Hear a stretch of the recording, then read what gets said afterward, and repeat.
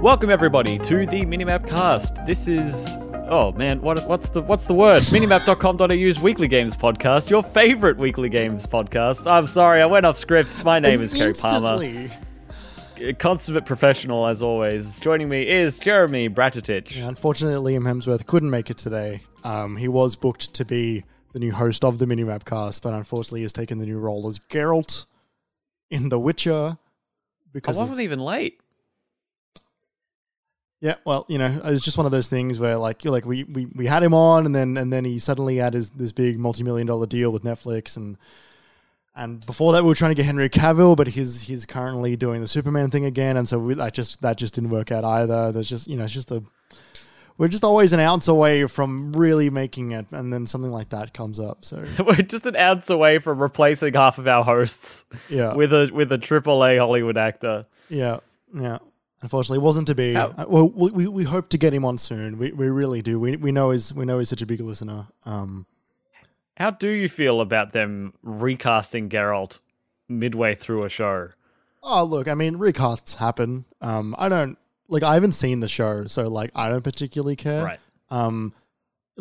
For my money, like I am happier to see him back as Superman than I am like unhappy that Liam Hemsworth is Geralt. But also I feel like they maybe like instead of recasting Geralt, why don't they just like do Ciri for a couple of seasons or something? They had Ciri in season 2. I just think she's not going to be a main character. I don't know. Yeah, I mean, like why not use this as a time to really go all in on a cool adaptation series story? The problem with that is she's not a Witcher. It would have to be a different show. Isn't she a Witcher? She's trained at the Witcher school, but I don't think she becomes a Witcher. She's like a child of prophecy. I don't go here. Like, I don't know. I mean, I've already played the games, and that was like 7 years ago. Yeah, I mean, Her whole thing is she's a part of the Wild Hunt something. Right. Okay. I don't know.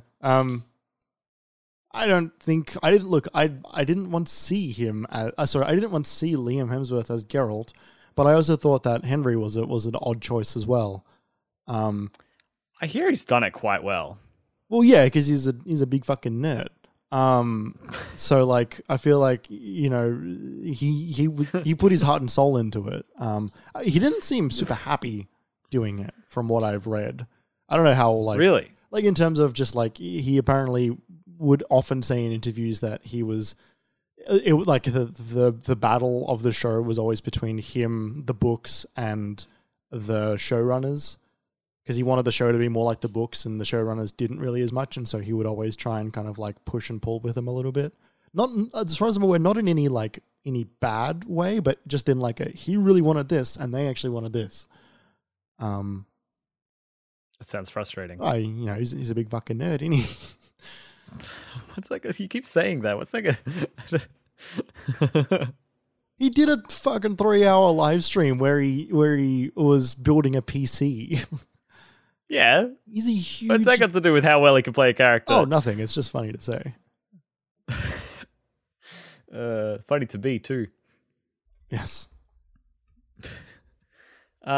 Jeremy, we are going to. Oh, pardon me. I've just received the hiccups. Great. Which is not great to intro a show with, but we'll see how I go. Liam wouldn't have the hiccups. True. You got the war chest to pay for Liam to do the intro of the show. What chest? What? No. Of course not. Maybe he'd do it for free out of the goodness of his heart. Yeah. We're gonna talk about what we've been playing as we usually do, but we're gonna first start with a hypothetical discussion, a return of one of our favorite segments, making its second appearance on the show, the "You Can Have This One" topic. But before we do that, it's time to intro the show.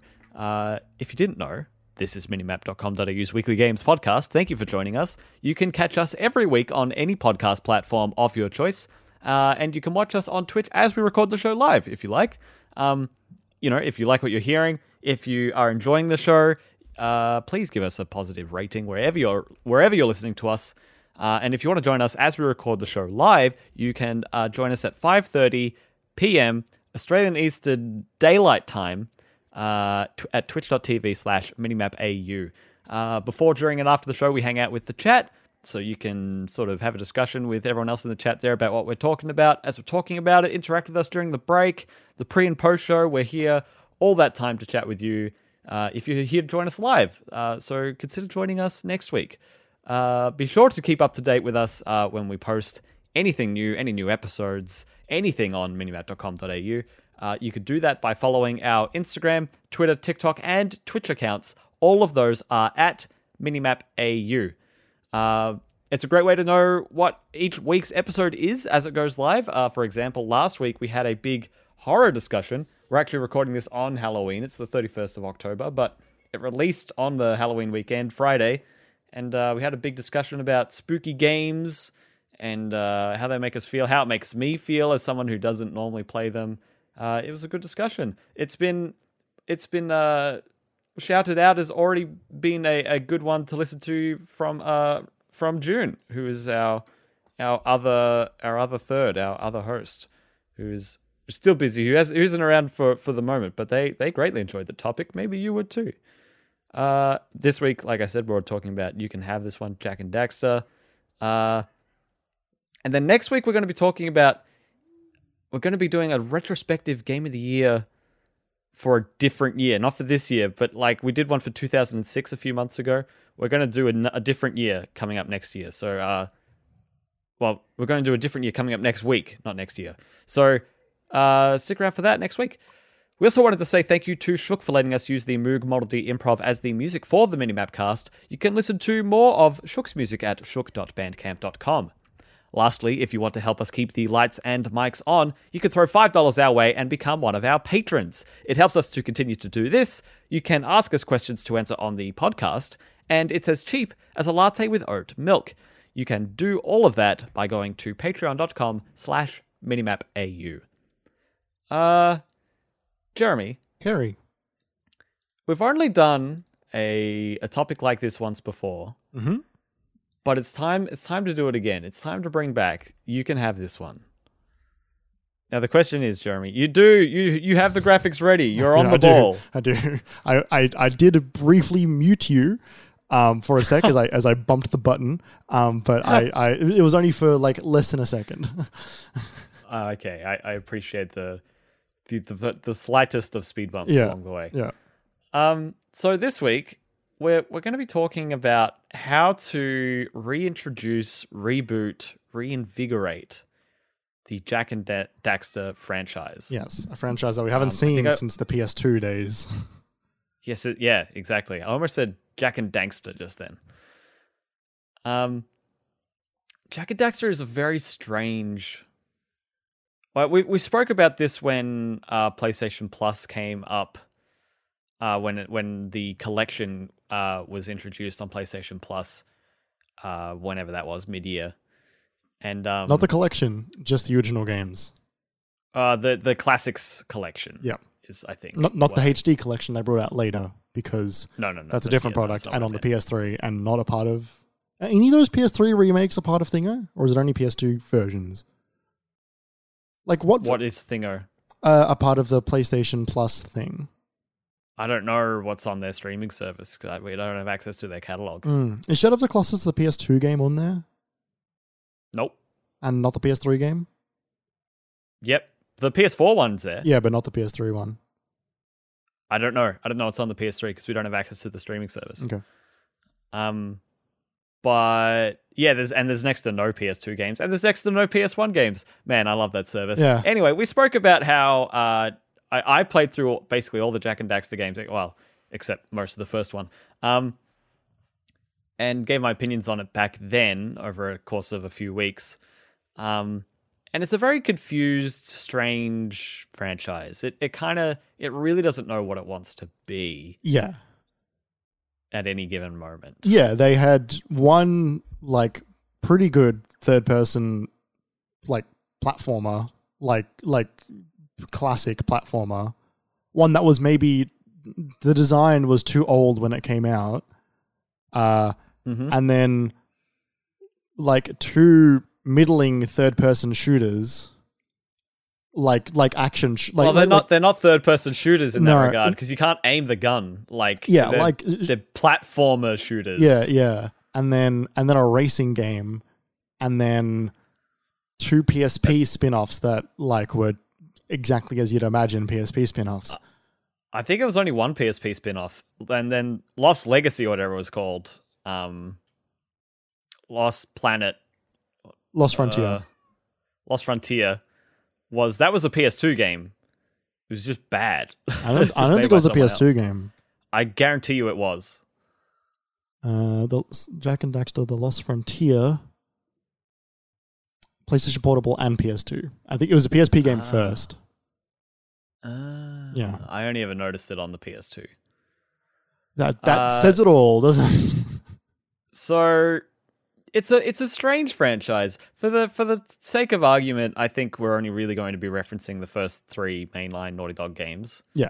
But even then, going forward, this is a franchise that was a part of a genre that was already tired when it came around. That sort of collectathon genre. Yeah. It only took one generation for it to fall to the wayside. Like, we got Banjo-Kazooie and we got Spyro and we got, and I mean, that was kind of it at that point. Spyro was right, yeah. And then it came around a little bit as 3D 3D platformer collectathons have sort of come back into fashion in that like niche, right? In the people that serve the fans of the Banjo-Kazooies in the form of Yooka-Laylee and there's a handful of others as well. Like Hat in Time is kind of Hat in Time. Yeah. I actually don't think either of those games are that good. But like, you know, the closest being since then is like the closest good one is like Mario Odyssey, right? Like those are the only ones that really continue it on. Yeah, that's a good point. That's a good likeness. And so like, how do you bring back the Jak and Daxter franchise if you can? How do you want to begin? So we've done. I've done a little bit of structuring of this segment to sort of see if we can sort of like make it a little bit more cohesive each time we do it. I might just I'll look. Usually I would start at number one, but you know I wouldn't either. I wouldn't either. I think the first topic we should start with is number 5 on your list. What do you reckon? What's the hook? Yeah. That's exactly where I was going to go. That's exactly where I was going to go. Kerry, you want to say it at the same time? No, that'll be awful. Oh no, but what if it's the same? We don't know what each other's are. What if it's the same? We could do that. The chances, even if we've got like the same idea, that we word them in the same way is like infinitesimally small. All right, let's do it. But, ready? 3, all right. 2, 1. It's a Ratchet and Clank crossover. PlayStation Zelda. Oh. Yeah, that went about as well as I thought it might. Yeah. Well, you say Ratchet and Clank clone. Ratchet and Clank crossover. Crossover. Yeah, it's for the first time they're finally meeting. Okay. The golden child of platformers for this platform, and it's sort of like it's ugly stepbrother. It's awkward cousin. Yeah.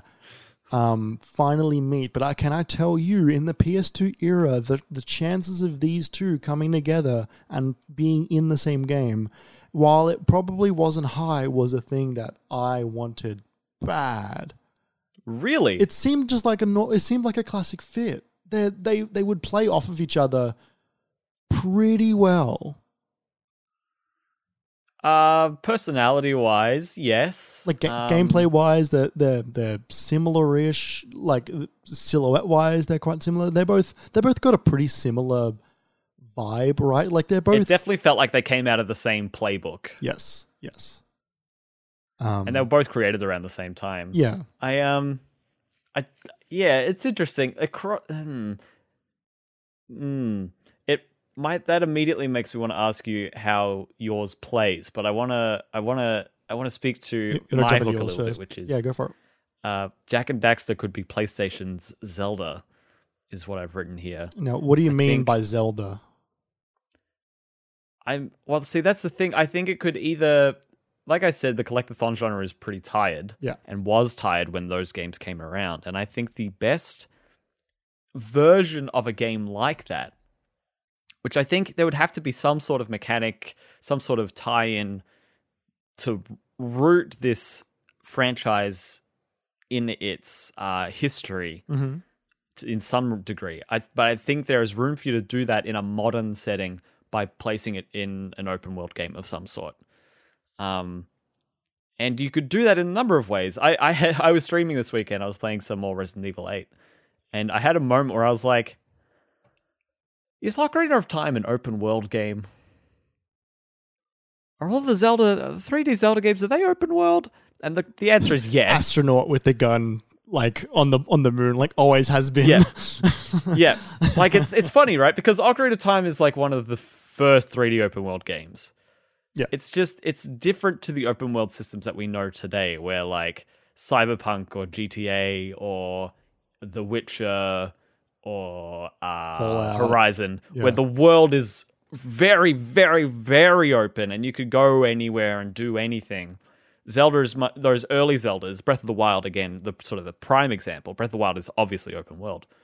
But these early games, they're so much more focused and linear, where it's almost a pseudo Metroidvania, right? Where, you can go to these different places, but you don't have the hook shot, so you can't open the door to this place, so you're just going to have to leave and come back. Yeah. And going through the game linearly and unlocking all of those upgrades then opens up the open world to you. But it is open world, hands down. And there isn't really a game like that in PlayStation's catalog where you've got that action adventure sort of going, like, because even Ratchet and Clank is sort of more about shooter than it is anything else. Are you going to say knack? I see you holding something in. No. What are you holding in? Is Ocarina of Time open world? Yeah, you see, Jeremy? You see how easy it is to start thinking about it? Yeah. It is open world though. Because when you go, you can visit the Gerudo Valley, you can go to Hyrule Castle, you go to Death Mountain, go to Lake Hylia. It's an open world game. It just is. I would like to table this conversation as perhaps something that we explore on a later episode. That's a good idea. We'll go with it for now, but I think there's longer than the amount of time that we have to talk about this that I want to talk about this for. So I agree. I think I might just throw that in a different document. Yeah, write that down somewhere. Yeah, we'll circle back around to to that another week. Yeah. Continue. Sorry. So point being, there's not really an entry like that for PlayStation.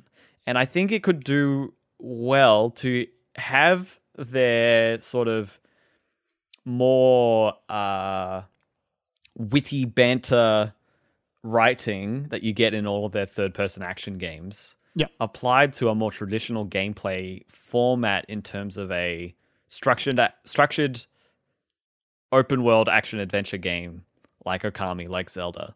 Sure. That can be lighthearted, that can be good fun. You have different companions that you get along with along the way or stuff like that. I think that would be the best use of Jak and Daxter. But I'll say how I envision these characters and using this old property when we get to like the story section. But sure. I'm not just taking Jak and Daxter 1 and I'm not just or only taking Jak 3. Like sure. I want to take sort of the best parts of all of the different games and turn it into one not homogeneous, but like single cohesive unit. Yeah like exactly. And like I think for the most part, while I said Ratchet and Clank crossover, like I don't also just want another collectathon, and I also definitely don't want the Grand Theft Auto Lite that they were going for as the series went on. I also do want like a middle ground, right? Like I understand, as much as it pains me to say, like Jak, I guess, needs his guns. And I don't think that's for the best, but I understand that that's what that franchise became. But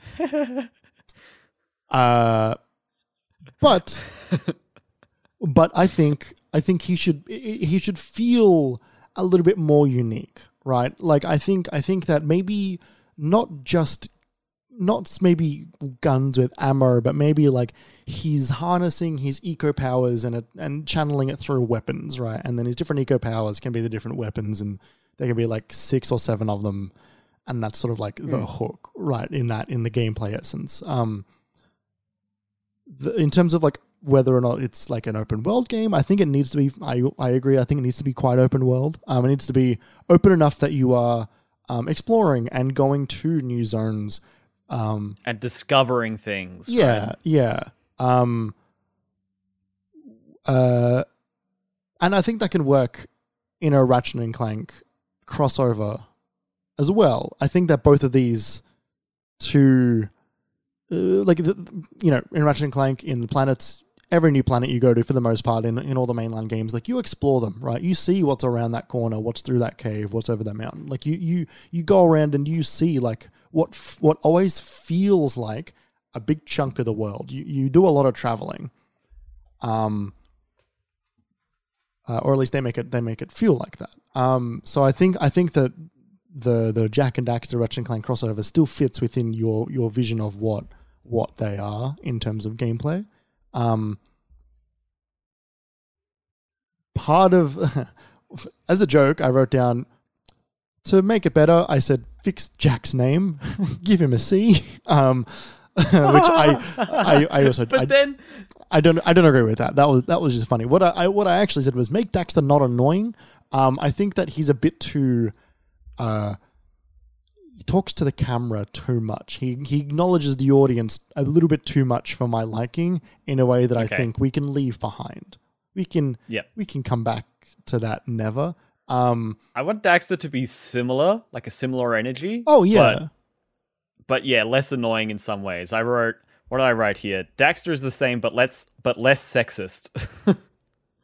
What? I haven't played that series in a long time. Is he sexist?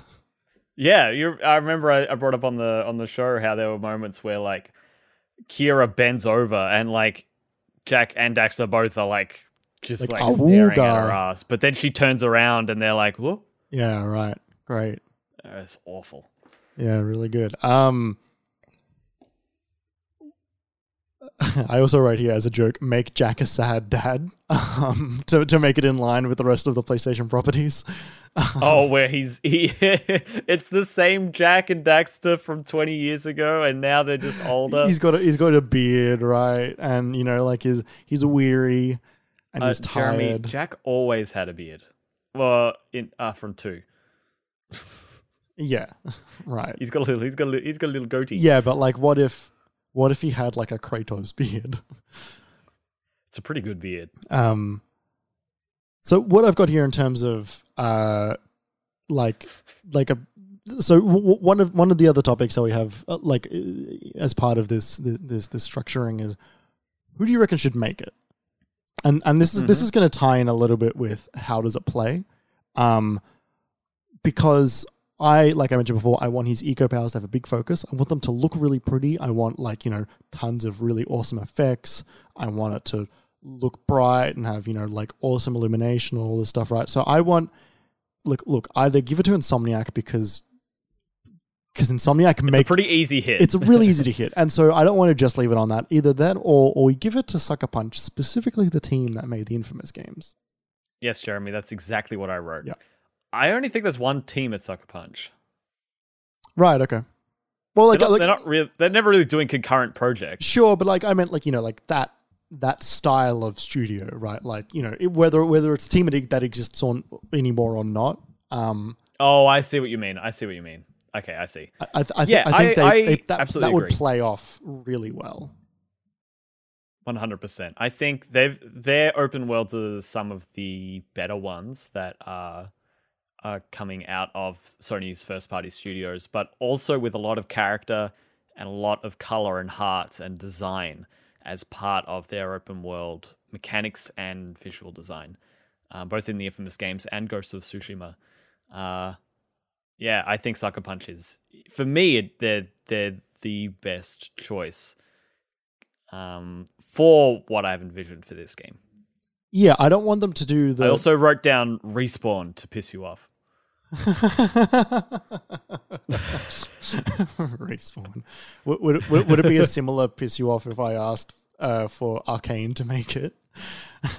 I mean, that wouldn't piss me off. It just the Jak and Daxter immersive sim. We have a very important contribution from the chat from Sam. Sam says, "Make them gay, please. I will play it if they're gay." Sam, you did see that Jak and Daxter are like human and Otzel, right? I mean, Daxter wasn't initially. There. Daxter used to be a people.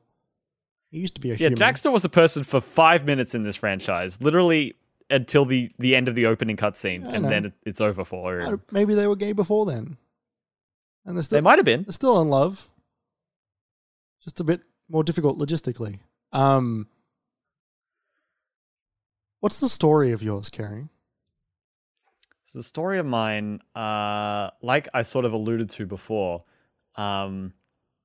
I want to see what you get if you jam all of the 3 Jak games into one cohesive unit. Mm-hmm. So rather than this like silent protagonist, cartoony world, but with like colorful characters that talk a lot and stretch and animate, and you've got the green area and you've got the blue area and you've got the dark eco area. Like, that's such a cartoony place.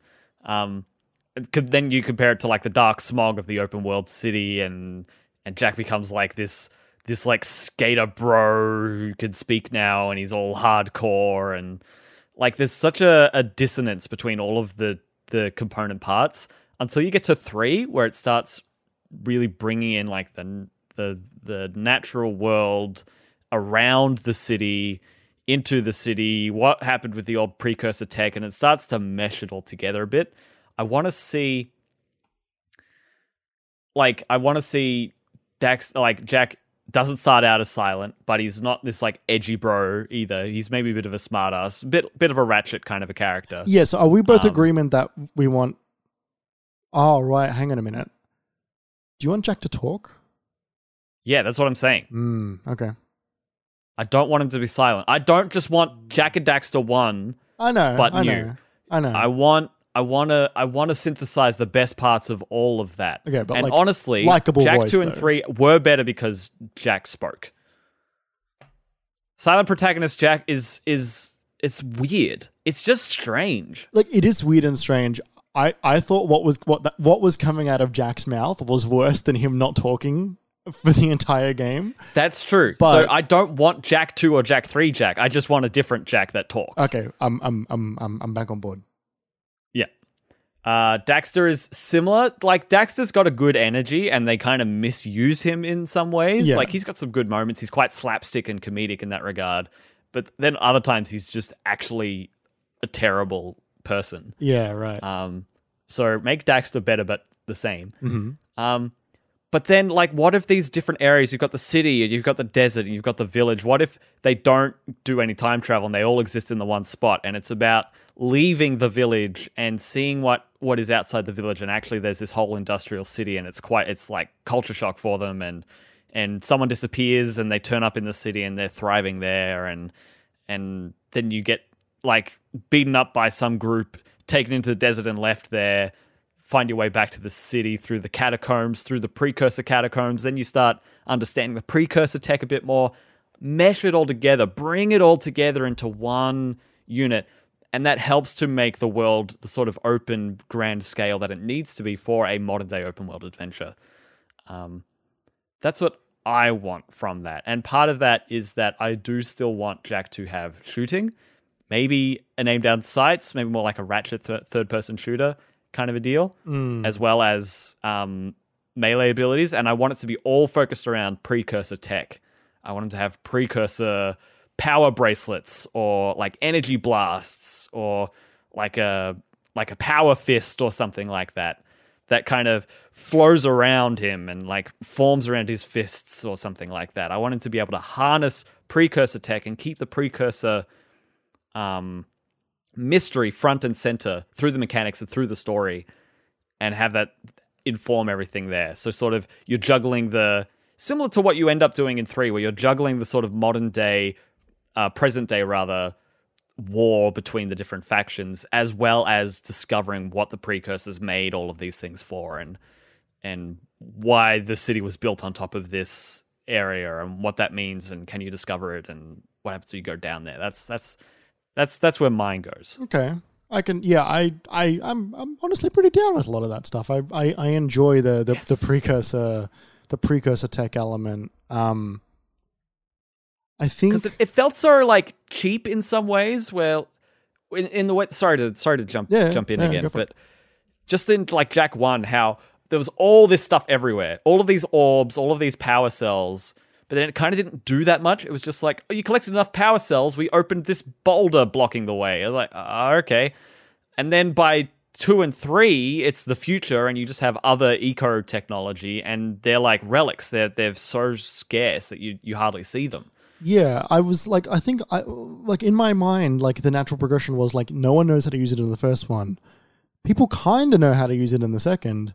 And the third one is you war over it, right? Like the universe is like, you know, whoever controls the precursors controls the world, right? Like, isn't that like a regular kind of like arms race type sort kind of thing? It's more like there is a there's like a precursor tunnel under the city, and the factions are trying to get there first, but it turns out that's because there's like the precursors were like the light ones, and the precursors' enemies, the dark ones, are coming from space to like take over the planet, and so people want to get to the teleporter that'll take them to the dark ones asteroid because some people want to mesh with the dark ones, and some people want to. It gets really messy. Yes, that sounds messy. Yeah, right. Okay. Yeah, I think I would want a little bit more. I think I wanted just like a little bit more like Final Fantasy in a way. Like I want like a cast. Tell me. Like I want like a cast of characters. Okay. I want like in terms of like story specifics. Like I'm not really versed in really much aside from what the brief moments I've played in 2 and 3, as opposed to knowing the story of 1. What I've got here is because I've got the crossover between Ratchet and Clank and Jak and Daxter. I've got the Dimensionator or whatever from Ratchet and Clank Rift Apart throws them into the Jak and Daxter dimension. Nefarious is trying to meet up with a Baron Praxis, right? Mm-hmm. They're trying to work together the Zoni and the precursors come from the same, source or whatever, the same secret source, and in my story, Baron Praxis and Dr. Nefarious, they start to work together, but Praxis fucking hates Nefarious. Hates him. And because Nefarious won't shut the fuck up. Like similar to Rift Apart with the Super Nefarious or whatever he's called. These Emperor Nefarious. Yeah. But like kind of similar kind of betrayal sort of thing, but like, you still fight both of them. And then, like, they team up and all together, and it's all, it's not unlike Rift Apart in that regard. Sure. Mostly because this was a story that I had when I was a kid, right? This was the story that I wanted when I was a child, and then they made it with Rift Apart. They've kind of done it with their own IP. Yeah. They crossed their own Ratchet IPs. Yeah, I can have that one. Yeah. So I had that one. Yeah, I had that one. Do you have so the final part we have is who's announcing this game at E3. Before we get there, do you have any other little things you want to throw in? Just a couple of things. Just you were saying a cast of characters. That was sort of I had in like a separate box here, but yes, that is one of the better parts of Jak and Daxter.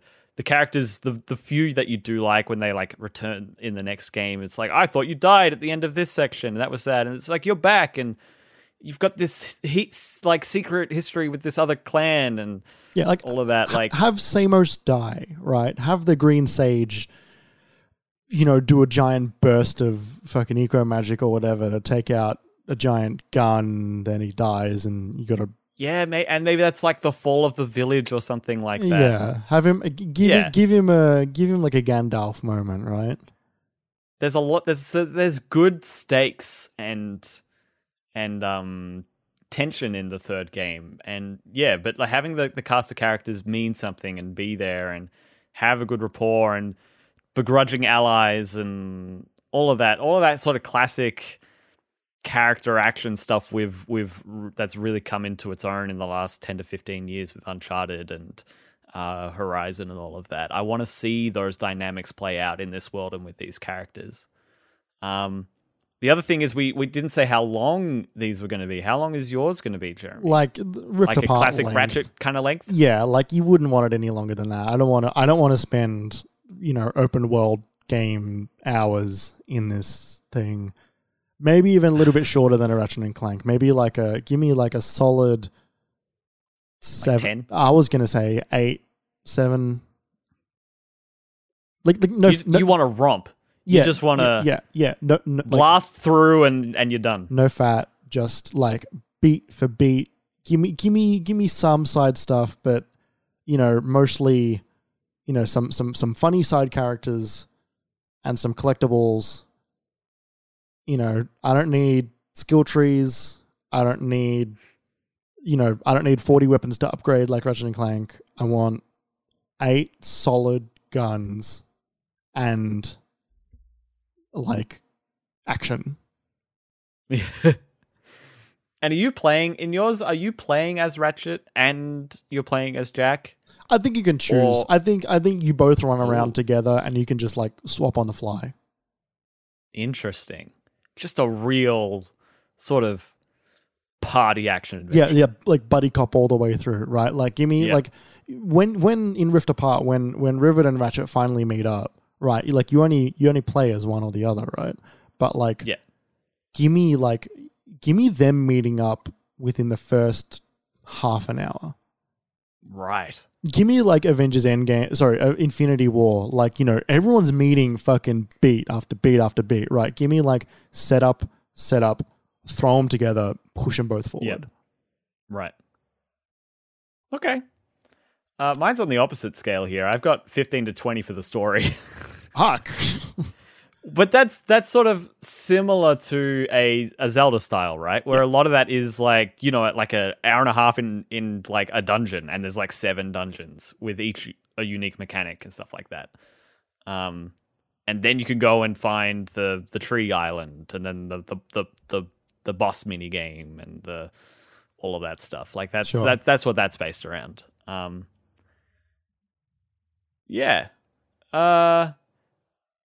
I've got an answer for who to present it, but I want to hear yours first. So I've got 2. So I'll do my joke ones first. Okay. Then do yours, and then we'll do my real ones.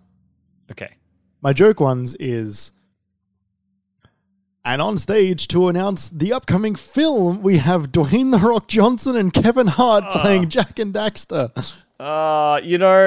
Jeremy, I was trying to think of answers to this question, and Kevin Hart did come into my head, and I'm like, no, stop it. Because the Borderlands movie thing is the only thing coming to you from Kevin Hart's trailer.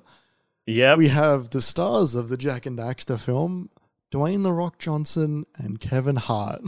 The Rock's just in his trailer from another movie. Yeah. He's like still in the Black Adam costume. He like doesn't take it off anymore. Sam says, thanks, I hate it. Yeah, the hierarchy of the PlayStation universe is about to change. It's a Black Adam reference for you. Oh, timely. It actually is. Prescient. Yeah. All right, who you got?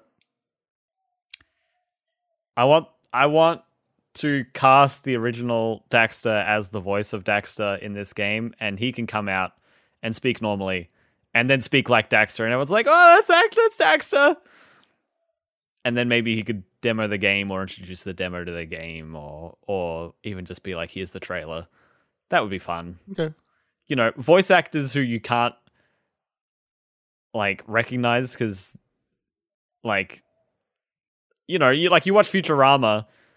And you don't, and then you see John DiMaggio on the street. It's not like, look, it's Bender. I could see Bender on the street because, like, John DiMaggio isn't a robot from the year 3000. But if he talks like Bender, they're just going to be like, whoa, that's Bender's voice. That's wild. Yeah, and I right. think there's room for that. Okay, I can see that.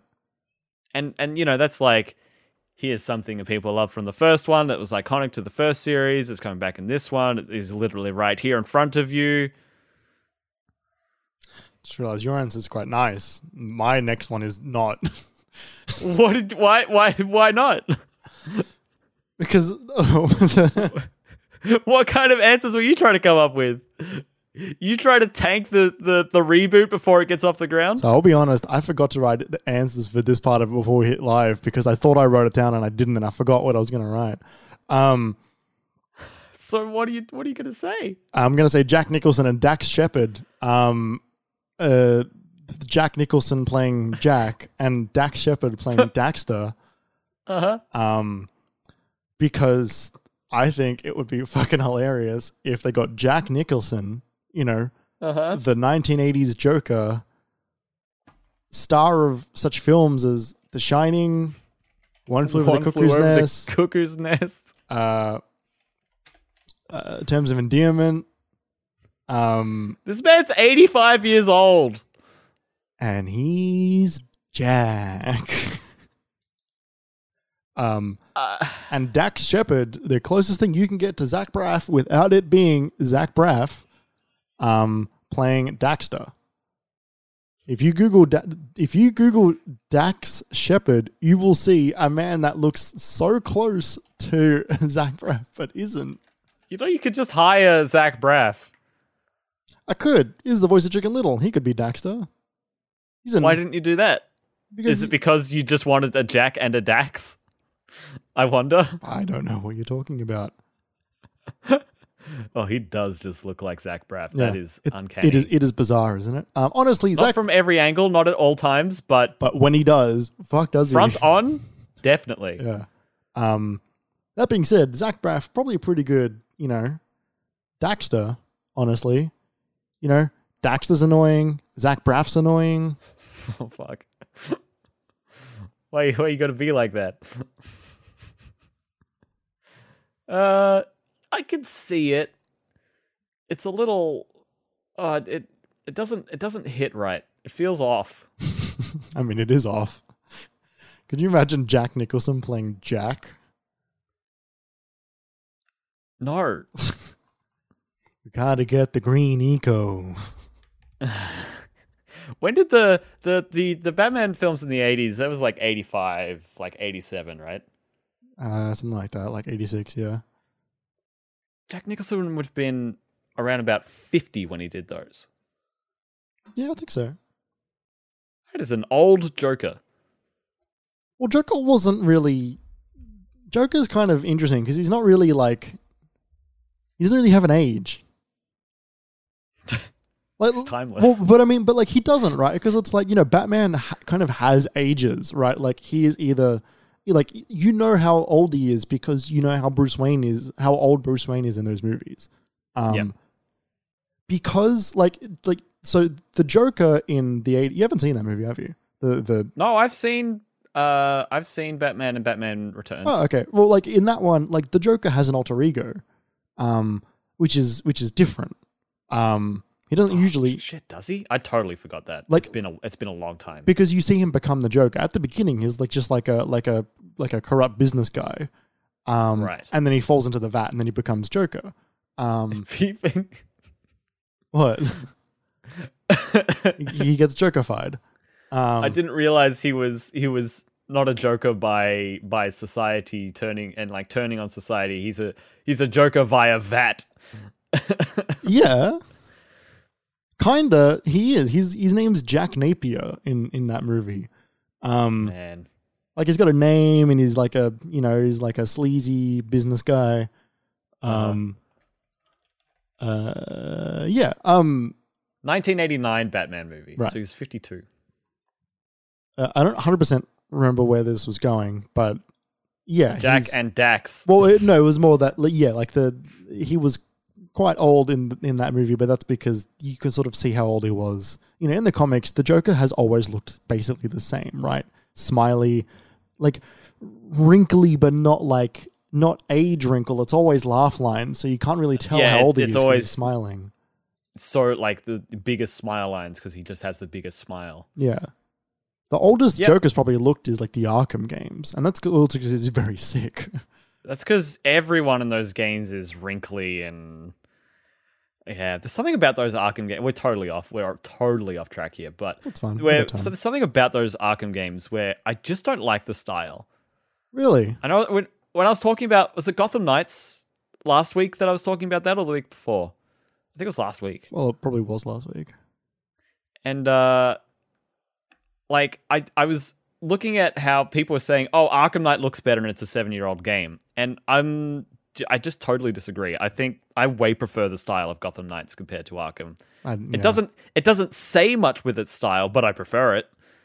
Yeah, I don't like the style of Arkham Knight. It's sorry, not plain. Arkham Knight, Gotham Knights. Like, because I watched the opening and the final cutscenes, and they all just look so fucking boring to me.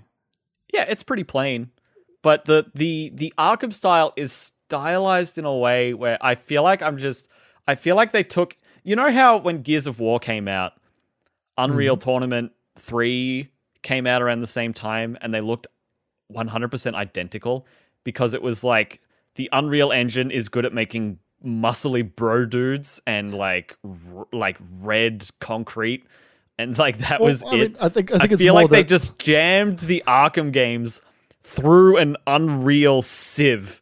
And that's the style we got. We just got Batman pushed through the Unreal 3 engine. Well, Unreal 3, like Unreal Tournament and Gears were made by the same studio. Like, no, I know, but it looks like they were made with the same assets and like it was the same style.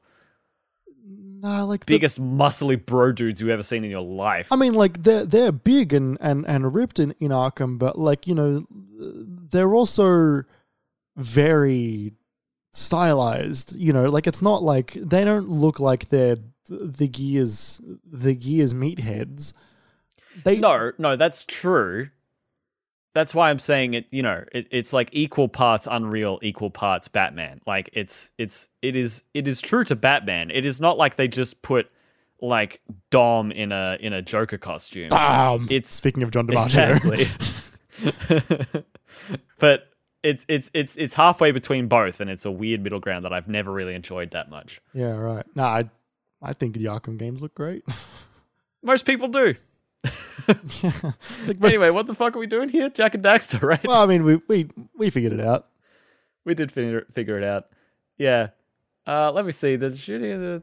Yeah, I've said everything. I've said everything I wrote down. We did it. You can have this one. Sucker Punch. / Insomniac if you want it. / Respawn Games. Yeah, not really. You know, Jeremy, I keep seeing... I'm just in tangent mode, I'm sorry. That's fine. I keep seeing random footage of Fallen Order, and I'm like, I might replay that game. I just really like that game. It runs great on the new consoles. It does. I've got it on PC, but it's on Game Pass.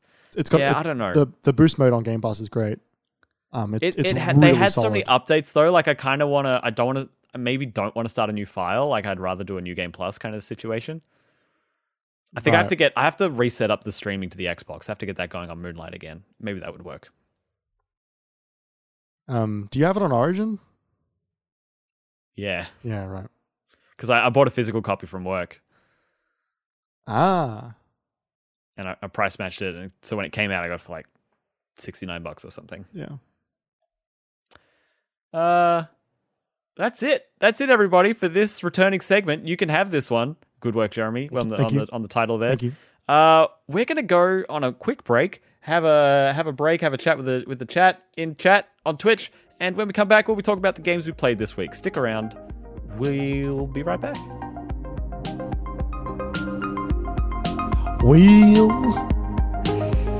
Shut up. Welcome back to the Minimap Cast. This is us back from the break, talking about Jeremy's recent retro game collections. Jeremy? Yes? I've only played a few things this week that I could talk about. I can't talk about Fortnite because it's not a Fortnite. Nope. And the other thing I'm playing the most is embargoed for the time being. So instead, let's start this section with what you've been playing, which is Mario and Rabbids Sparks of Hope, the sequel to Mario and Rabbids Kingdom Battle. Yeah, I've been playing that game. How do you feel about it, Jeremy? I think it's real good. Yeah? Yeah, it's really fun. Can you, for me and the audience, can you please remind us what your experience and fondness levels for the first game were? So, Mario and Rabbids Kingdom Battle, the prequel, 2017, the predecessor, I think is maybe a bit better way to describe it. I didn't play much of it. I probably played about 4 hours of it or 3 hours of it. Like got through all the tutorials and stuff. I got into the main game. But like when I bought it, I was just playing other games at the same time, and I probably shouldn't have bought it when I did. And so I just didn't fall into it because I was also playing other stuff at the same time. I remember enjoying it, but I didn't think it was like it didn't pull me away from the other games that I was playing. And that's not to say that I wouldn't have if I kept going, but I just pretty much started it at the wrong time. This one I'm enjoying a fair bit more, actually. So for those who don't know, it is a tactical RPG, which is hilarious because it's a Mario and Rabbids game. We have a cast of similar characters. to XCOM. Yes, very similar to XCOM. So you, the structure of the game is you have a cast. You've got a group of friends. You know, the Mario mains, we'll say, Mario, Luigi, Peach, and their Rabbids spin-offs. and then their Rabbids spin-off. So you got Rabbids Mario, Rabbid Luigi, Peach Rabbid, and there's also like an original Rabbid character as well, whose name I've forgotten. She's like an There's Rosalina too, right? Yeah, but I haven't like seen her yet. Like she's in the game, but like she hasn't popped up yet for me. How many hours have you spent? I don't know. Because I've been playing it on and off. Like, you know, half an hour here, 15 minutes here, a couple hours here. Probably about 7 hours, maybe. I've been taking my time with it. The way it works is you go around the overworld. You and your cast of merry adventurers. And then when you walk into an enemy, an instance battle shows up, and you get thrown into a what is like a little like battle zone. And it used to be grid based. Now it is no longer grid based. Now it is just free to roam, to walk around within an area. And you've got action points, and you've got like basically like an attack phase where you can move your little dudes around. You attack the enemy through, like, similar to what XCOM is. So like every attack has got like a radius and like damage numbers, and cover still works the same as it used to, but it's just a little bit more you just like magnet to it now, as opposed to having to like go into a grid. And then it's, you know, about like lining up your shots and flanking and using your abilities and all that stuff. Something that's cool in this one is that you can dash through enemies to sort of get like a cheeky attack on them if you're close enough to them, and then you can use one of your attacks. When you use your attack, that is when you stop moving. So you can use your abilities and still walk around. But the moment you use your attack, you are then locked in place until the end of the turn. You can also run around and jump off of each other to then gain more distance. So you basically, one of you launches the other one in the air, and then you can glide a little bit further than you usually would be able to if you were just running around. There is experience, there is skill points, there's skill trees, and they're all pretty basic. There's like 4 small trees per character. And currently I've got 3 members in my party. I'm not sure if that gets increased to 4 later on, because it did start off with only 2, and then I gained a 3rd slot, which I thought was interesting. That was a good way to sort of bring you into the combat slower than what you like, cleaner, tutorialize a little bit more, not overload you with everything. Just reduced complexity. Yeah. And yeah, like Mario's got all the weapon, all the characters got different weapons. You know, Mario's got like dual blasters, and Rabbid Mario has got like big gloves. Also, Rabbid Mario, I forgot, is like an Italian plumber, like an Italian American, like, hey, how you doing? Like kind of like a New York guy, which is very funny. He's one of the funniest. Is it still weird to see Mario with guns?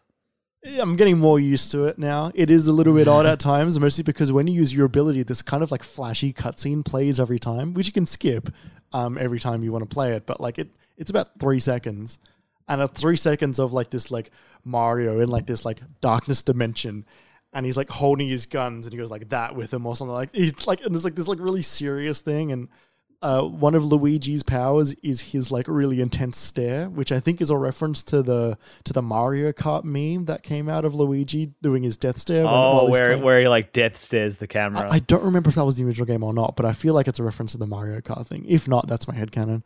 And yeah, there's something that is new to this game, I believe, is that you can then there are like these the little stars from Mario Galaxy. They're in this as Rabbid versions.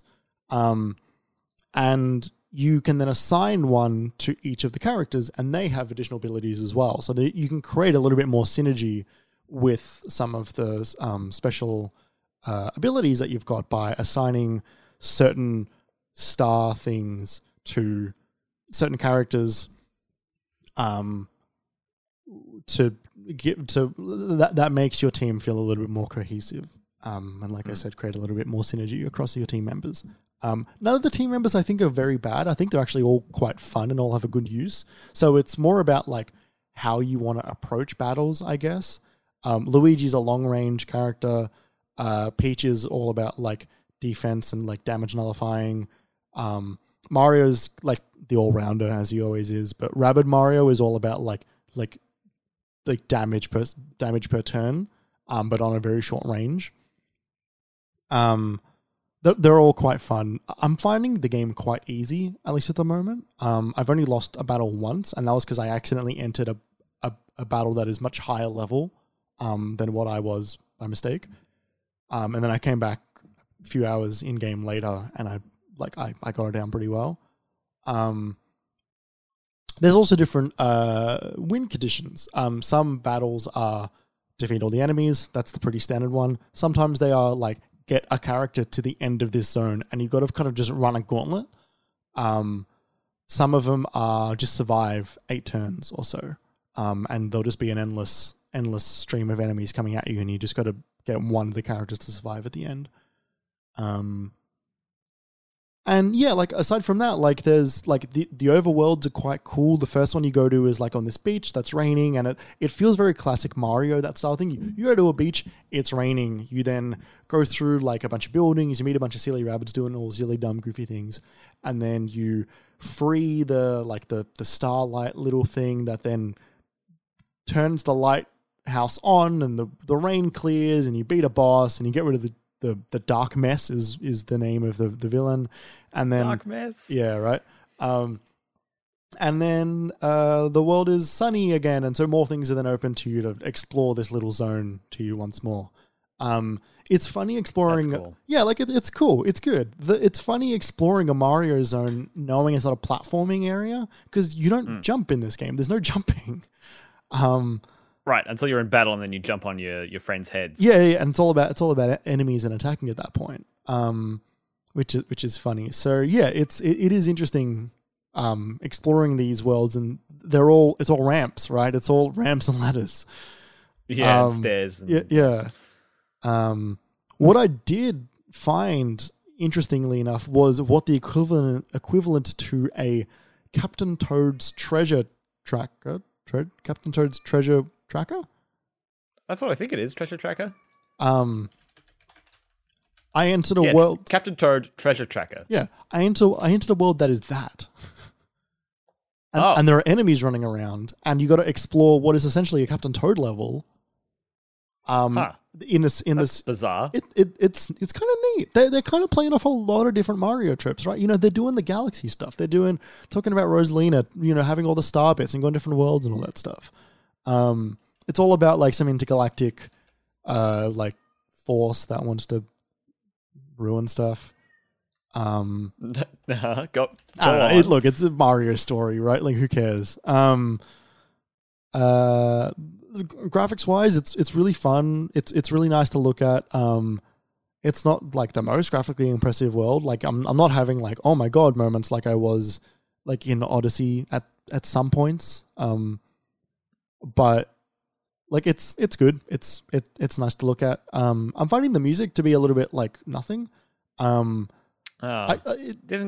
Grant Kirkhope do this one? I feel like I can barely hear it. It seems really quiet, and I've checked my music settings, and it is full and it is not loud. So like I'm almost at the point where I'm going to turn down all the other sound effects so that the music comes through clearer, and then turn up just the overall level of the console. But yeah, I haven't really known. Like in battle, it's fine, but out of battle, I want a little bit more like adventure music. But it's also hard because like Mario music is so good, and then it not being Mario level music, like what are you gonna do? You can put different skins on weapons, which is fun.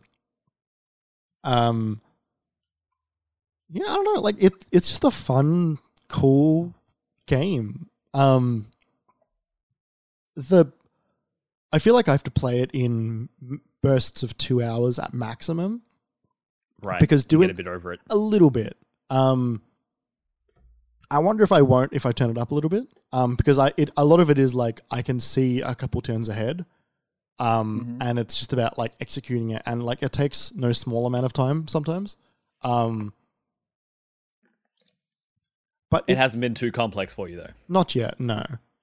Like the hardest battle I did was interesting because it was a survive 6 turns level where there were like these little like they kind of look like Kamek, but it's not. They're just like dudes in robes that throw magic at you.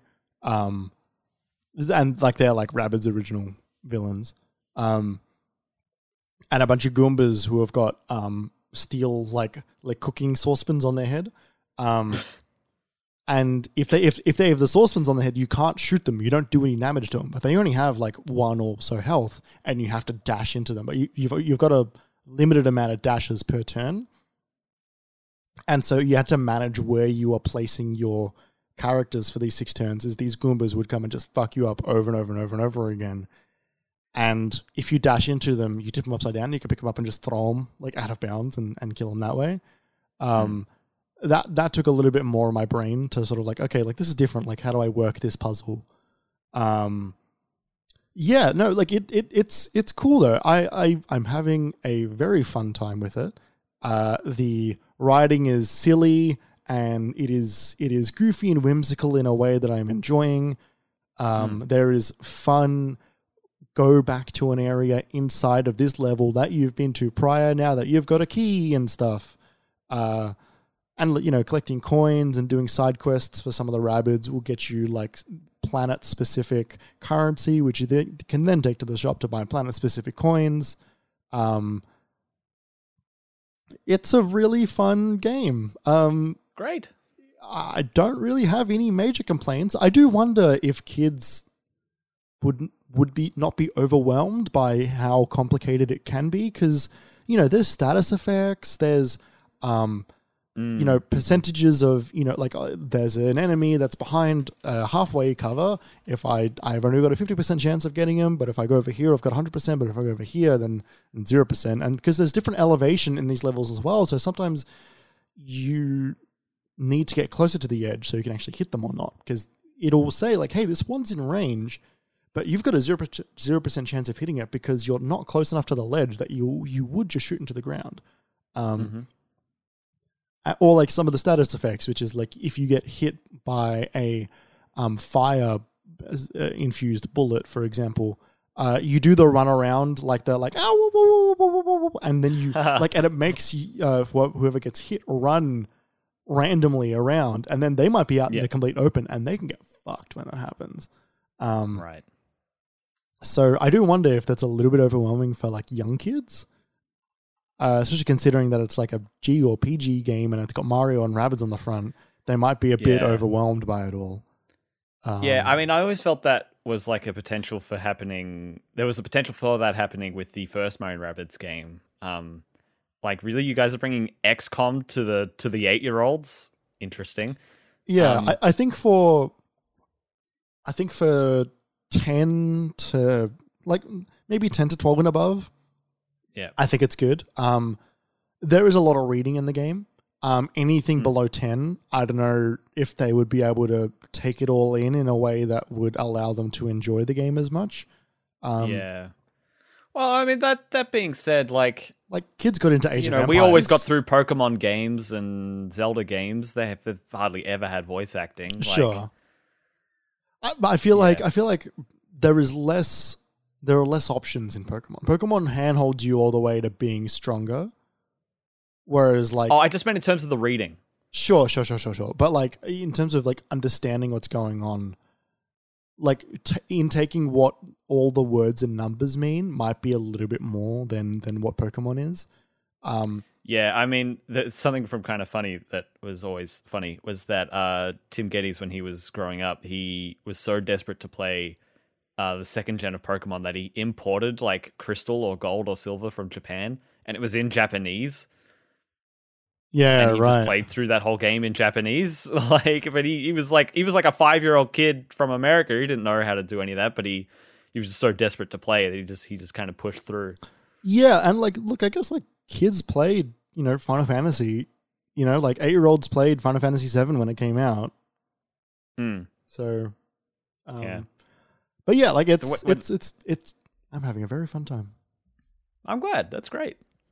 You saying that it might be difficult for young kids has reminded me of when I picked up Oracle of Ages, the Capcom Game Boy Color Zelda game, Mm.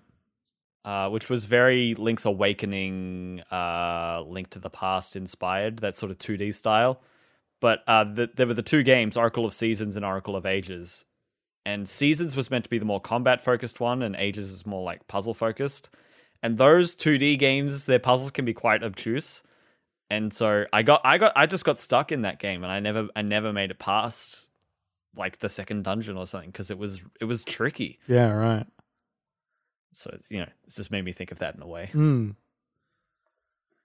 Yeah, I'll be interested to hear if you get through it. I like the idea of something that's just a bit more not wholehearted. That's the wrong word. It's the wrong way to think about it. But like something that is just unabashedly simple and fun and cute and just the game. Yeah, like I'm glad that this weird partnership that they've got going on between Yubi and Nintendo. Like I'm glad it has yielded not just the one project. Totally. And I enjoy the different the it being different, right? Because it's a very similar game, but it is enough different that I don't feel like I'm just playing the first one. That's cool. And I hope they continue that, right? Like and I mean that in a way, like I enjoy seeing them experiment a little bit with this formula. Definitely. Whether or not it's like rewarding, right? yeah, like whether this one is like the third one, for example, if it's similar, where like you're still walking around in a zone, but maybe there's a little bit more real timeness to it. Like some of the enemies, for example, there's like these big like tiger enemies, like tiger bear things. They will walk around while your turn is going on, but only when they're attacked. Which is kind of an interesting little twist on the formula. So like if you attack this enemy, after you attack it, it will then move while it's still your turn. Not for the entirety of your turn, but it'll walk a certain distance towards you.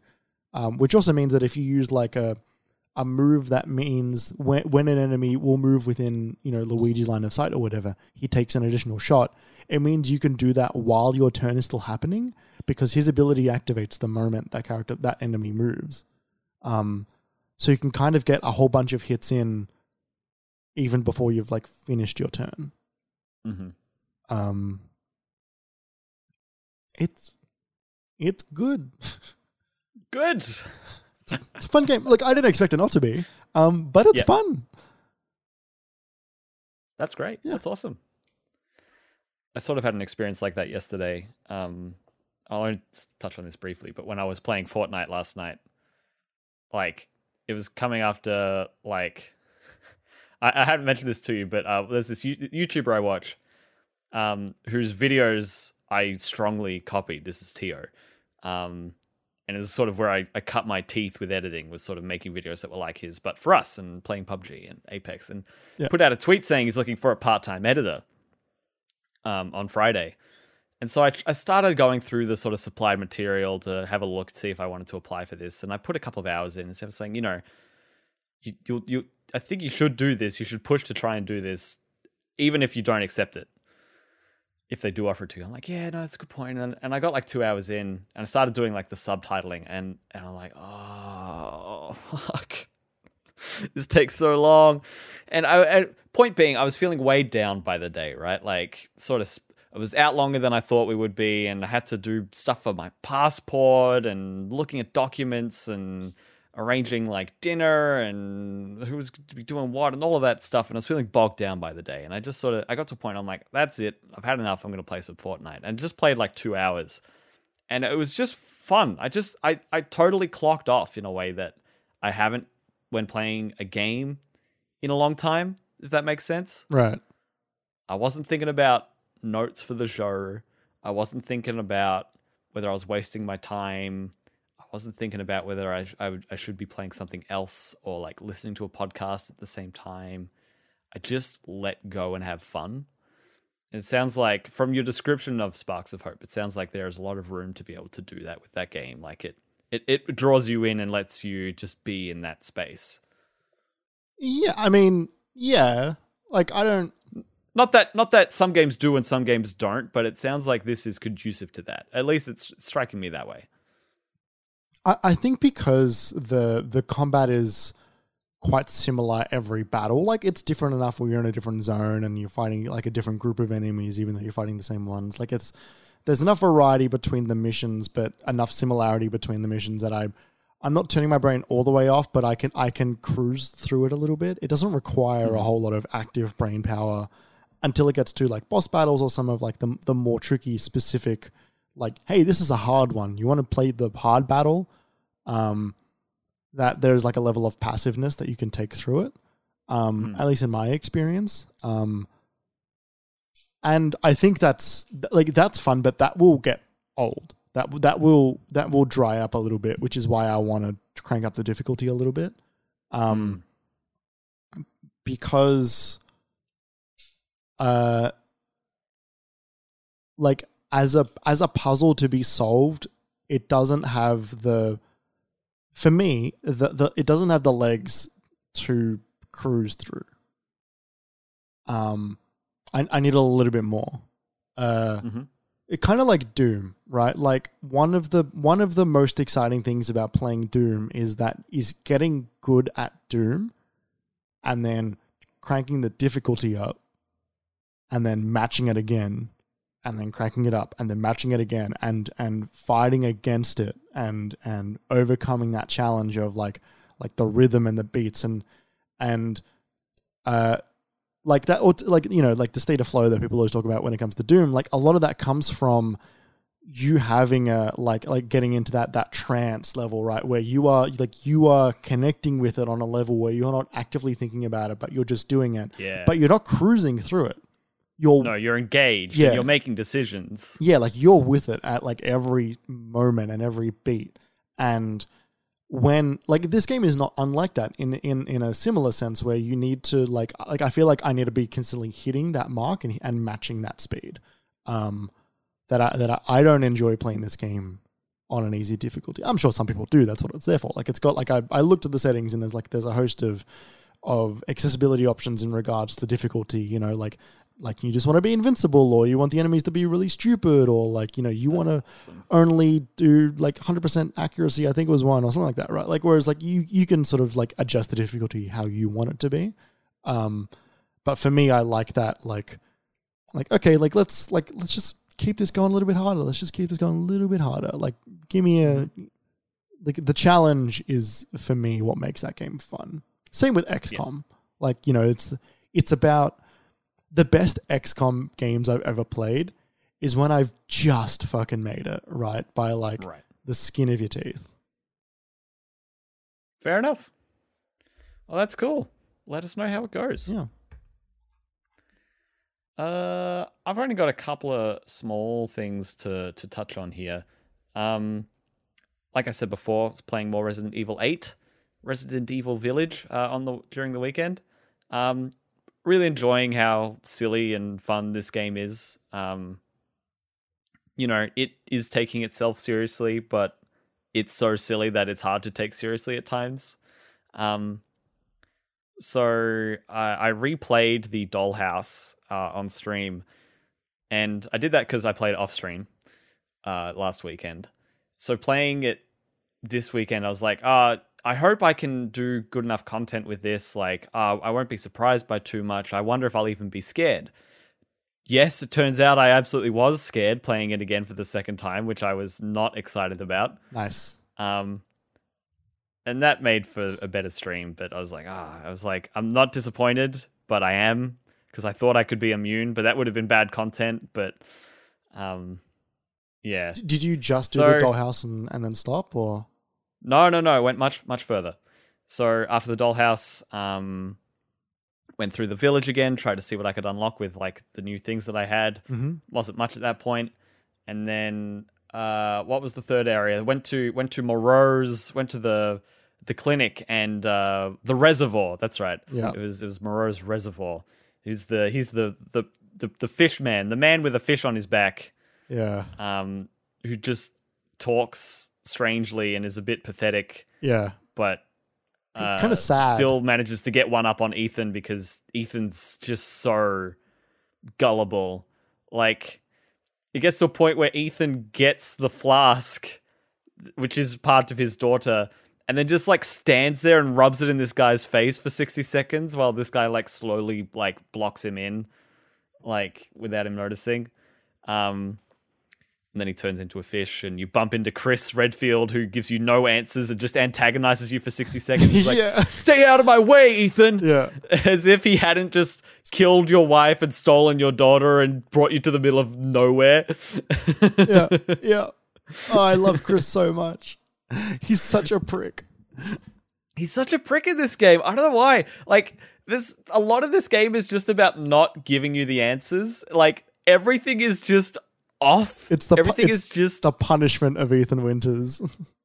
Yeah, it's just like you're not going to understand what's going on. All you know is that your daughter has been distilled into liquid and you need to get her 4 flasks. But fuck you for asking. Yeah. Stay out of my way, Ethan. This has got nothing to do with you. Oh, he's so jacked too. He's so fucking huge in this game. He's got that great coat. Oh, I love that coat. I wish that coat wasn't like $400 or whatever Capcom was selling it for. Yeah. So yeah, it's just really silly. So then you go up you walk through the flooded town, and Moreau's trying to like bash you the whole time as a gigantic fish, and then you drain the lake, and then he starts climbing around, and there's acid rain, and it all gets a bit much. So killed Moreau, walked out. Every time you collect a new flask, it says collect Rose 3 out of 4, which is like weird. So funny. I start putting Rose's flask into this dais in the middle of the town, and that's like, why wouldn't you hang on to these? That's really weird. And then I go back to the village and I start ticking off all of the extra objectives. So I found there's this grave near the dollhouse for Claudia Beneviento. But her nameplate is like chipped off. It just says like Beneviento. And so I found the rest of the plaque, and I was like, oh, let's go back. And on the map, it's got a little chest there. I'm like, oh, great, there's a thing there. Let's go back and I'll unlock the thing. You walk into that area, and there's a 12-foot giant with an axe standing there. It's like, whoa, what the fuck? And I just used all my ammo in the area I was in before, and didn't have anything to craft with. So I was like, I guess we'll come back. So eventually, I find the Magnum, the werewolf killer. Yeah, nice. Plus the grenade launcher. I'm like, this guy's dead. So we go, and I just grenade launch this guy over and over, and you can kind of like goad him your way, run away, and then he turns around because he can't walk too far away from the grave. So just kind of plink at him, run away, plink at him. Takes forever with the grenade launcher, and then I start with the shotgun and this and that. And then someone in chat was like, right after I kill him, someone in chat was like, you didn't use the Magnum. I'm like, crap. And they're like, the Magnum's really worth it. You should like maybe even reload it to try with the Magnum. I'm like, okay. Especially because like, they were like, oh, you didn't use the Magnum. And I started trying to take out the smaller zombies with it. And I just missed like 4 times with my like 6 bullets. And my chat was like, Kerry, no. That's funny. So I went back and I did it with the revolver. It went down to like 3 hits. I'm like, what's the point of this grenade launcher? It doesn't even take out any of the original enemies on their own. Anyways, it's just a bunch of silly stuff. And then we get to the section where Heisenberg speaks to you with his very strange, excellent voice. Oh, so good. How awesome is his voice? It's so unique. It's almost like Nick Cage. Yeah, this is what I'm saying, right? Like I'm almost certain I mentioned Nick Cage when I was first talking about this game when talking about Heisenberg, but like it's like a stage play. Yeah, everybody is a character actor. Everyone is an archetype to be played, right? They're not characters. They're all just emotions. Yeah. The distillations. Yeah. Yeah, except Donna, she's just there to give you scares and make you see things that aren't actually there. Who's Donna? Donna's the person who controls the puppet, who makes you see things. Oh, right. I mean, yeah, but like the puppet's the character.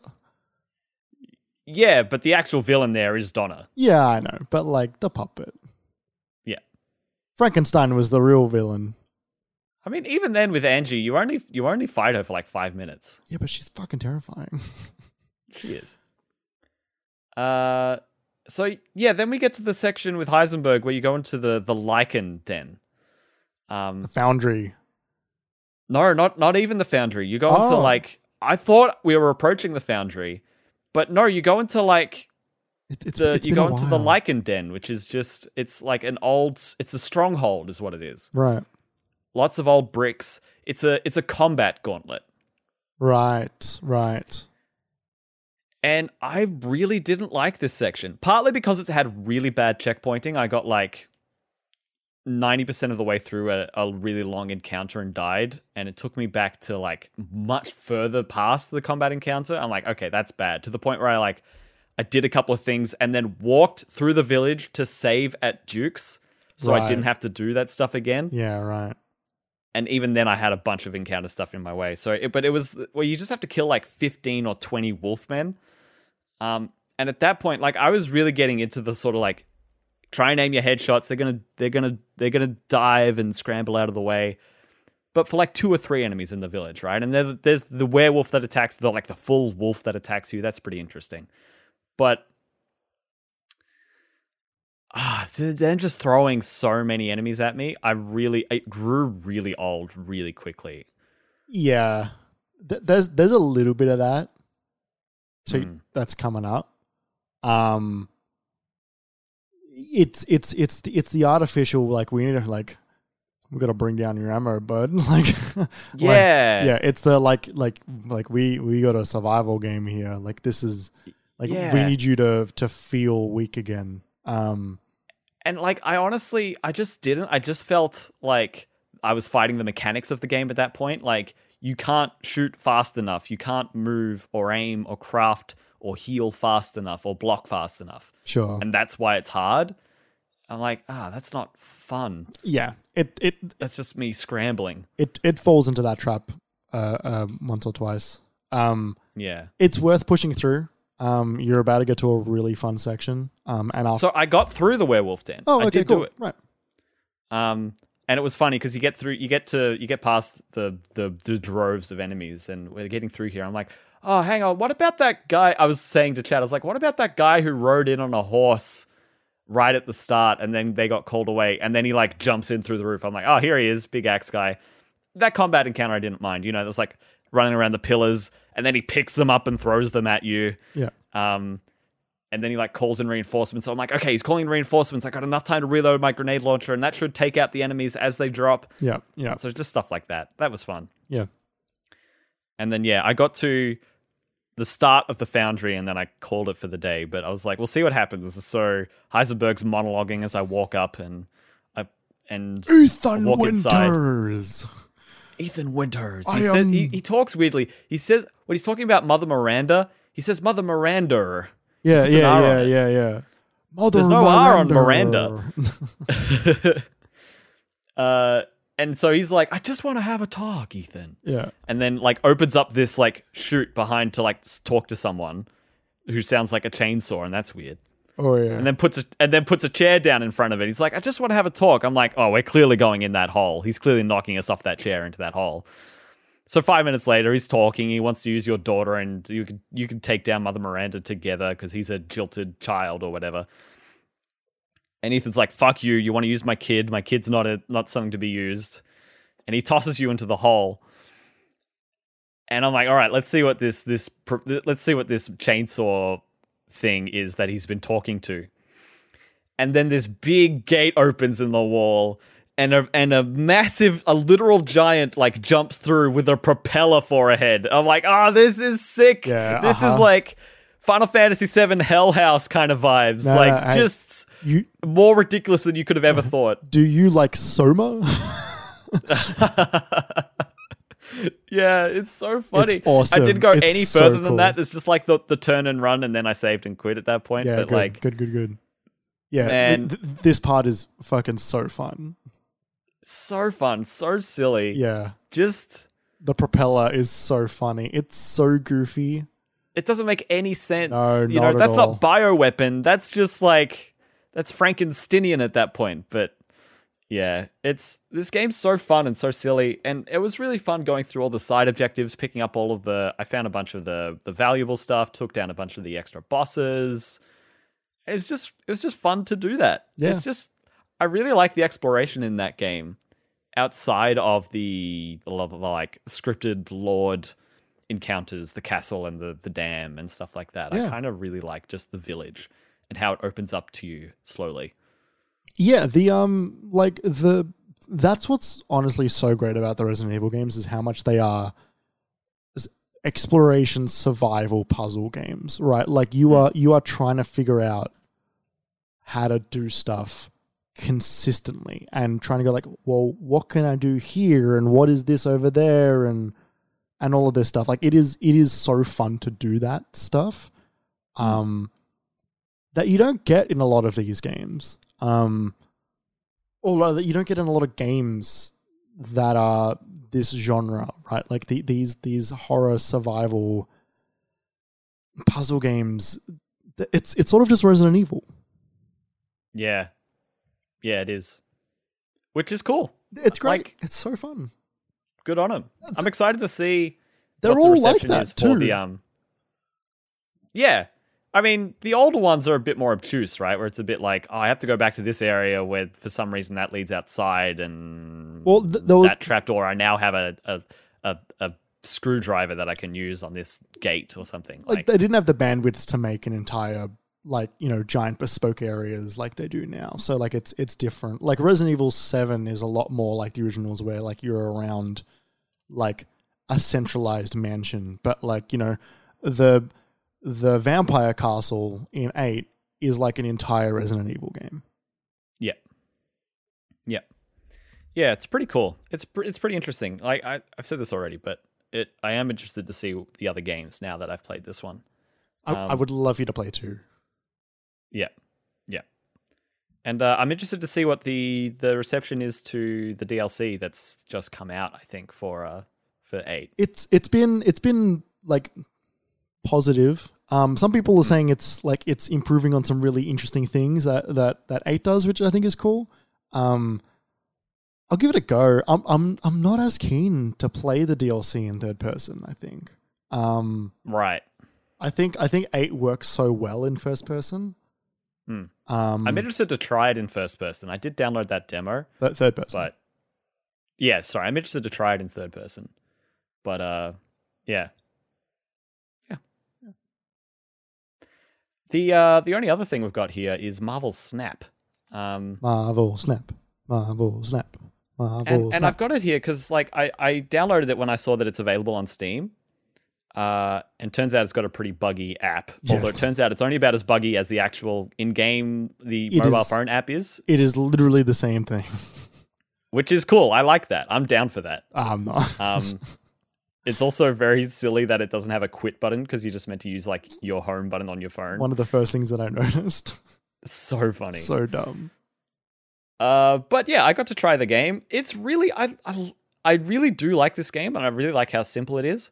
I don't understand why everyone's so jazzed about it and everyone's obsessed with it and everyone's playing it daily. For that for me, I don't quite understand. I to the point where it's like I kind of find the game simplicity and like ease of play too simple for me to bother spinning it up. I would much rather play a bigger game that's on my to-do list at the moment than load up Marvel Snap. Right, but you're not playing it on your phone. I have wondered if that's part of it. I mean, it is. Like, games are short. But games are like 90 seconds to 2 minutes. Like 3 minutes Yeah. max. Like, and you just load up on your phone and knock out a couple of dailies while I'm eating a sandwich and then close it again. People aren't playing it on the computer. Like, people are, but like, people are playing it on the phone. Yeah, but people are talking about it like they're talking about games that they would be playing on the computer. You know what I mean? Like, I'm just hearing people be like, "Oh man, Marvel Snap is so good." It's like, Yeah, because it's here. Because I can just load it up. It's a phone game. yeah, I'm just not interested in that. Yeah, but like know? neither of us have phones that can do this super well. Yeah, no, it would destroy my battery to load up this game. Yeah, it destroys mine. Although, to be fair, it's got a quality setting and it's got an FPS limiter. You can limit it to 30 FPS. It's the kind of thing, though, it's like, as soon as you load a game on my phone, like, I've instantly lost 30% on it. You know what I mean? Not literally, but 30% of, like, it will just drain faster having launched a game in that power cycle. Give this a shot on your phone. I am curious, just to see how well it goes, because this does have quality settings that do limit a lot of the flashy effects, and you being able to cap it to 30 FPS does save my battery noticeably, and my battery is also shite. Okay. But yeah, the reason it works so well is because it is this, like, you know, one, it's, you know, part of the new hotness. It's a very approachable game. Yeah. And also it's got Marvel attached to it. I think that's a boon in the sense of like character recognition. Yeah. But like, I've seen people who like don't like Marvel playing this. I've seen people on Twitter being like, I love this game. I just wish it wasn't Marvel. Yeah, it is a very interesting format for a deck game, and it is great to see that it is fast too. Sort of the 3 locations, and you just kind of put down as many cards as you can in 6 turns. Like, you're really not putting that many cards unless you've built a deck that can do it. I guess that's putting me off as well. I'm not looking forward to getting steamrolled by mechanics that I haven't grasped yet, or I can't play with yet. So like, the good thing is, because it's ranked at the moment, you're only playing against people who are in the same bandwidth as you. Right. And so you're not really playing against people who have got a bunch of cards you don't have. Okay. Realistically. Like, you will occasionally, but not nearly as much as you might be concerned about. While I go up the rank, usually as I go up the rank, I will see cards and get them pretty close to each other. Right, okay. Which does a good job of sort of initiating you into that mechanic and what they bring to the table. Yeah, it will be tricky to continue that, as, for example, I played in the first season, and then because I didn't play for 2 seasons, I got put back all the way down to like iron or whatever. But I already have a bunch of cards. But also, I'm still not like winning. So like I'm not winning all the time. Not nearly as much as I was when I first played. So I think it still is doing some, because you've got a score which is like this is your like the score for how collectible your cards are. I wonder if it's also based on that they want to keep that bandwidth similar as well. Yeah, because then at that point you've got a same level of experience playing the game as well as the same level of ability. I am curious about that. Fair enough. Yeah, I think it's a pretty approachable game that is going to be very easy to go, oh no, I played this for 2 hours. I can actually see you doing that. The moorishness is there. Yes, but I can also see you doing that. I don't want to believe that the format is the only thing holding me back from liking it, but it really just might be. Like, it's a mobile game. Like, it's made for the phone. Yeah, in my head, I just want to be able to... I don't know, there's something about that being different if I play it on my phone that bothers me. Well, you know what I mean? Like, if I play it through Steam, I want to be able to be as hooked as other people. You will be, but I think the phone has to come first. Yeah. 2048 wouldn't have been as enjoyable if it was on the PC first. Oh, God, you're so right. You ever want to play Doodle Jump on the phone? Sorry, on the computer? No. Oh, so I saw so many people play Doodle Jump on the computer. Are you kidding me? But because they played it on the phone first. You know, it's all that... We can keep going if you'd like. No, it's fine. God. If you're curious about that, we had an entire topic about why it matters where you play games. Yeah, we did. I want to be malleable, Jeremy. I want to be able to play anything, anywhere, and approach it the same. But it just doesn't work like that. And that bothers me for some reason. I don't know. I can't figure out. I don't know why it bothers you, but also it is very important to note that people who make games take very, very cautious steps to figure out where they're playing these games. Yeah. It's very important. Yeah. Well, on that grumpy note, we're going to finish off for the week, everybody. Thank you so much for listening. We'll be back next week. Where I've had my thoughts on V-Rally. Yeah, Jeremy went to a swap meet this week and got a couple of retro games. That wasn't a swap meet. You going to play them this week? No, definitely not. Okay, well, I didn't think so. It wasn't a swap meet. It's just a second-hand store. Oh, right. Sorry, yes. I always heard the word swap meet, and it always sounded this like this mythical market thing, this sort of like generous, like, oh, you went to a swap meet. Wow, what's that like? That's cool. And that's just because I never went to one, but like. Sam is asking me, Sam is saying that they would watch me stream V-Rally, and I cannot tell you how many things that have to be unplugged and replugged because the PS1 doesn't do HDMI. I could do it. You need a retro Tink. I'd 2X Pro. No. I would just need my Hauppauge HD PVR capture. Your Hauppauge. My Hauppauge. Or the Dazzle. The Dazzle would do it. The Dazzle.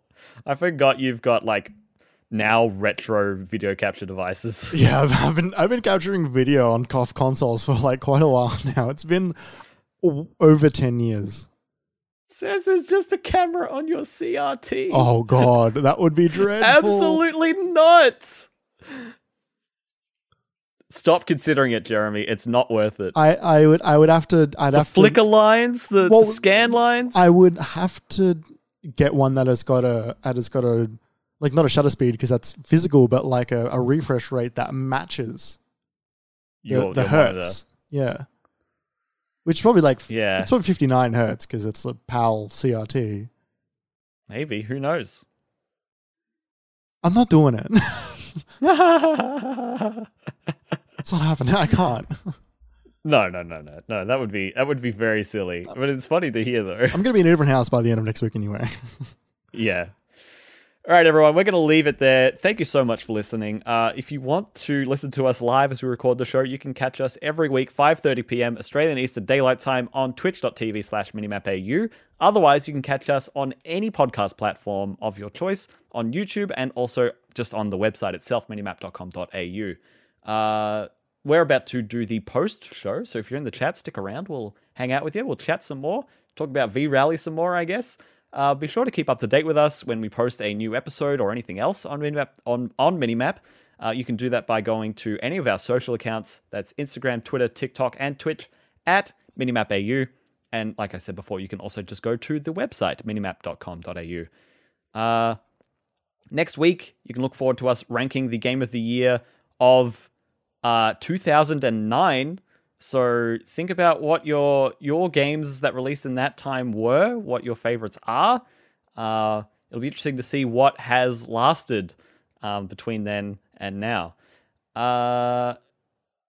Let's see. It turns out I've been reading the intro this whole time, but I think it worked pretty well for the outro. I got to the bit where it was like, we wanted to say thank you to Shook. I was like, wait, no, we did that already. Hang on. Yes, please remember to give us a positive rating wherever you're listening to us. Like on YouTube, or a follow on Twitch, or a plus or a tick or a heart on whatever podcast service you're listening to us on. And just final reminder that you can support us on Patreon if you wanted to do that, if you wanted to support us monetarily to help keep the lights and mics on. You can do that by heading on over to patreon.com/minimapau. And for $5 Australian, you can ask us questions to answer on the podcast, all while helping us out greatly. That's about it for this week. Thank you so much for listening. Enjoy your Halloween. It'll be over by the time you're listening to this. Don't know why I mentioned it. We'll see you next week, everybody. Goodbye. Halloweeny.